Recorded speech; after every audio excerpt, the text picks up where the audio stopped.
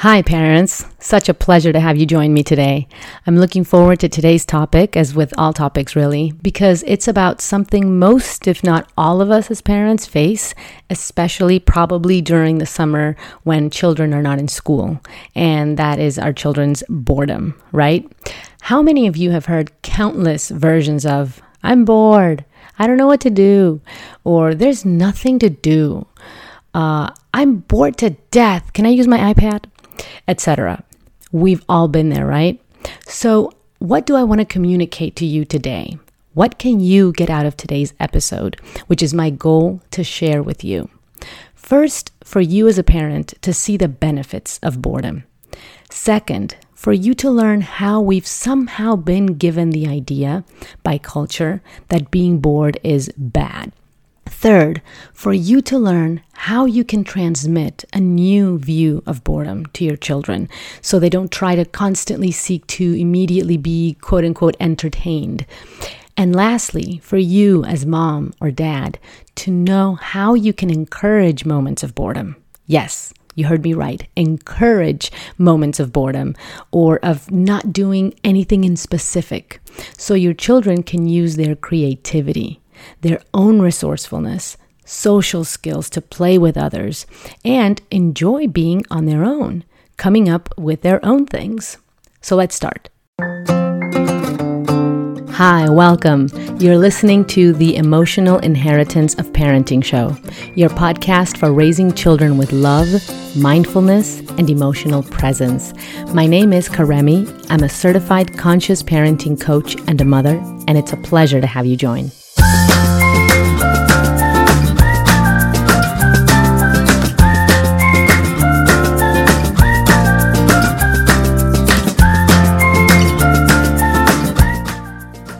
I've received questions from clients and parents about what's a good approach to our children telling us they're bored. As parents, let's be honest, culture constantly bombards us with the message that we should be highly productive, and now more than ever before, we're given the message by school, culture, little leagues, camps of all kinds, etc., that our kids should be constantly preparing for their upcoming future, learning something through a class, a camp, a sport, an extracurricular activity, a tutor, etc. What's a parent to do with all these messages coming left, right, and center? That somehow our kids are going to fall behind if we're not creating a constant day-to-day environment where they're getting quote-unquote ahead of the game for when college applications come years down the line. It's understandable to feel a certain level of anxiety when our kids tell us, "I'm so bored." When we live in this kind of cultural mentality, sometimes the feeling kicks in for moms and dads of, should I enroll him in a program so he learns something and isn't just sitting there? Maybe she can watch an educational program. That way, being on a screen won't be so bad. It'll actually teach her something. Or maybe I can schedule a play date because he's clearly very frustrated not having anything to do. And the list of thoughts goes on, right? And of course, our intentions are truly the best intentions for our kids, that they learn, that they be happy, that they feel heard and understood by us when they say they're bored. But what's the problem with this mentality we've been sold? That our children should be constantly learning something, being productive, acquiring some new knowledge, or developing a new skill.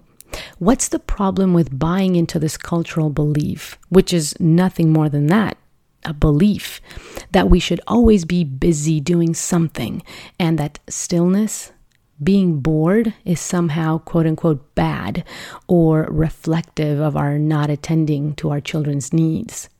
Let's debunk this myth. And I just want to clarify that I have nothing against activities, a child learning how to play a sport. We participate in activities, but I'll share with you why leaving time for stillness, for boredom, is not just something to tolerate, but to seek to build within our child's day. Yes, you heard me right, to leave room for. Children developmentally need downtime, especially from the ages of 0 to 6, where they need the freedom and the abundance of time to explore with their imagination, to be free to go through their toys, to paint whatever they want without a goal of painting in a specific way, to walk and run and climb at a park, to play with sand, to come up with their own way of using a piece of paper, either to draw on it or cut it into a shape, or build a paper airplane, or crumble it up and turn it into a ball, to dress up and pretend to be a pilot or an eagle or a scientist. Boredom is an opportunity for a child to come up with a game, an imaginary world with their toys, to look at a towel and decide to use it as a cape, a curtain for a fort, to play with a friend, or figure out a way to get along with their brother or sister because there's nothing else to do and no screen to, quote, entertain them. It's an opportunity for children to sit with themselves, to learn about themselves as they see what comes out of their imagination, their own creativity. And this teaches them resilience on some level because they see that mom and dad aren't going to constantly solve their boredom, but that they can come up with solutions for that feeling of boredom. And that it doesn't mean that they have to do something or learn something, that it can mean lying down and grabbing a book, lying down and do nothing in particular and be okay not doing something. Be okay just being in that moment. When we feel that angst as parents, that it's somehow not good for our children to be bored, that we should sort of help them come out of that boredom, we're implicitly giving them the message that it's not good to be bored, that it's a problem we should solve. But we can send a completely different message, that they can figure out something to do, that they can enjoy that moment of boredom since they constantly have so many things to do, such as school, for example, or an activity that's scheduled during the week. This is such a nice time to relax or see what they come up with. They might look at us with a, thanks for your help, but this was no help kind of attitude. But you'll gradually see that as they see you transmitting this attitude of being bored is perfectly okay, they'll start to sit with that feeling in a comfortable way. Sometimes as parents, we feel triggered too, right? When they tell us they're bored because we're thinking and telling them, you have all these toys to play with. You have these books you can read and learn from, or we just got you that new bike. How can you be bored? It's not anyone's fault really that our kids feel this way and that we feel frustrated with this sort of complaint on their part. For kids in our culture, so much in the West and also in the East, our children are constantly being sold through commercials and billboards and even sometimes through their friends' comments, the idea that there's a new toy to buy, a new TV show to watch, a new video game to go buy. Basically, the idea that we should fill this sort of void, so to speak, with a new material acquisition, a new type of entertainment, be it a show, a movie, the latest video game. And I'm not against children watching TV if it's age appropriate, or again, if age appropriate, playing a video game here and there with a friend, if it's a way of having fun once in a while. But if these forms of entertainment are approached as the escape from boredom, the solution to the angst we feel when our children don't know what to do and they're complaining to us to kind of solve that problem for them, then we're not really doing them a service.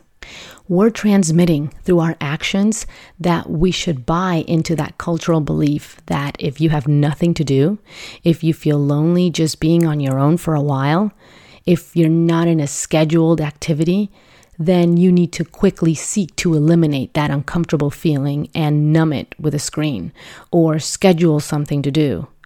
They learn to depend on something external to calm their anxiety, instead of accessing their own resourcefulness that is already within them.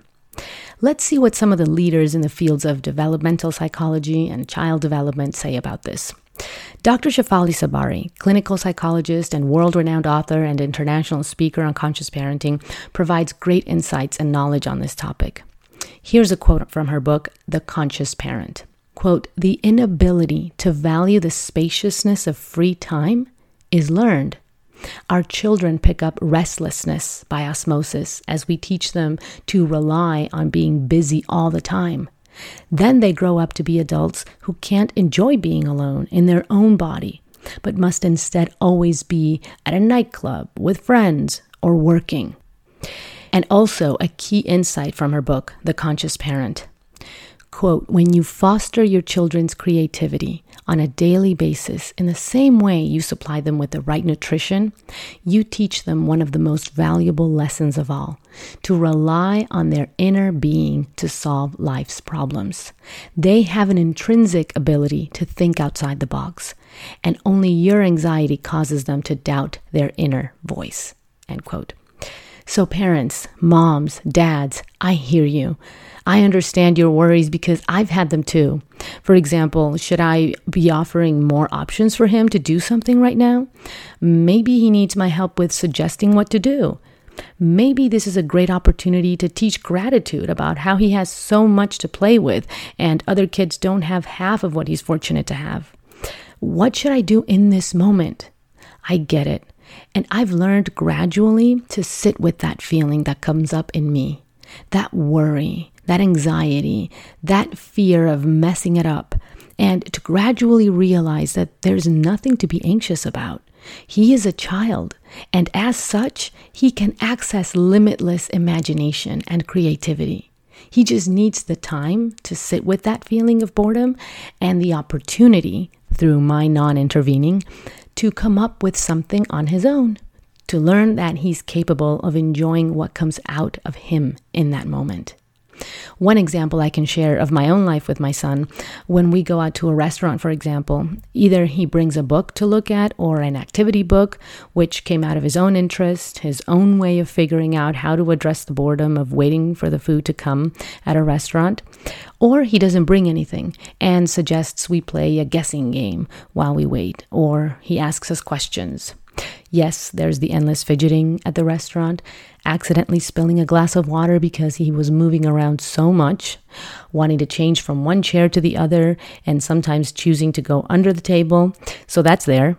And it's so tempting to pull out the phone and just numb him with the screen. But what will I have taught him? Not to control his impulses or channel them, that the quote-unquote solution for restlessness and boredom is to numb it, that moving around is bad and annoying instead of it simply being part of being a child. So let's figure out a way to channel it while respecting the environment we're in, etc. Another perspective that can be very helpful for us as parents too comes from Alfie Kohn. He's an author and a lecturer in the areas of education, parenting, and human behavior, drawing from social science research. And he recommends that we listen to our child saying, "I'm bored," to see if they may be communicating underneath that comment that they want time with us, that they may be feeling they haven't had quality time with us.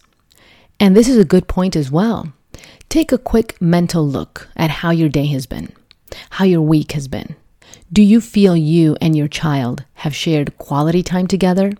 Perhaps in the busyness of life, you've definitely been there in providing healthy food, preparing it, talking with them while you take them to school or pick them up from school or during dinner. And all this is for sure a reflection of your responsible parenting. But it's valuable to ask yourself, what has my son, my daughter perceived in terms of quality time? Might this be a good opportunity for me to stop my busyness, my doing mode for say 30 minutes and just be with my son, with my daughter? And not necessarily you're coming up with what to do, but just say something like, "I hear you.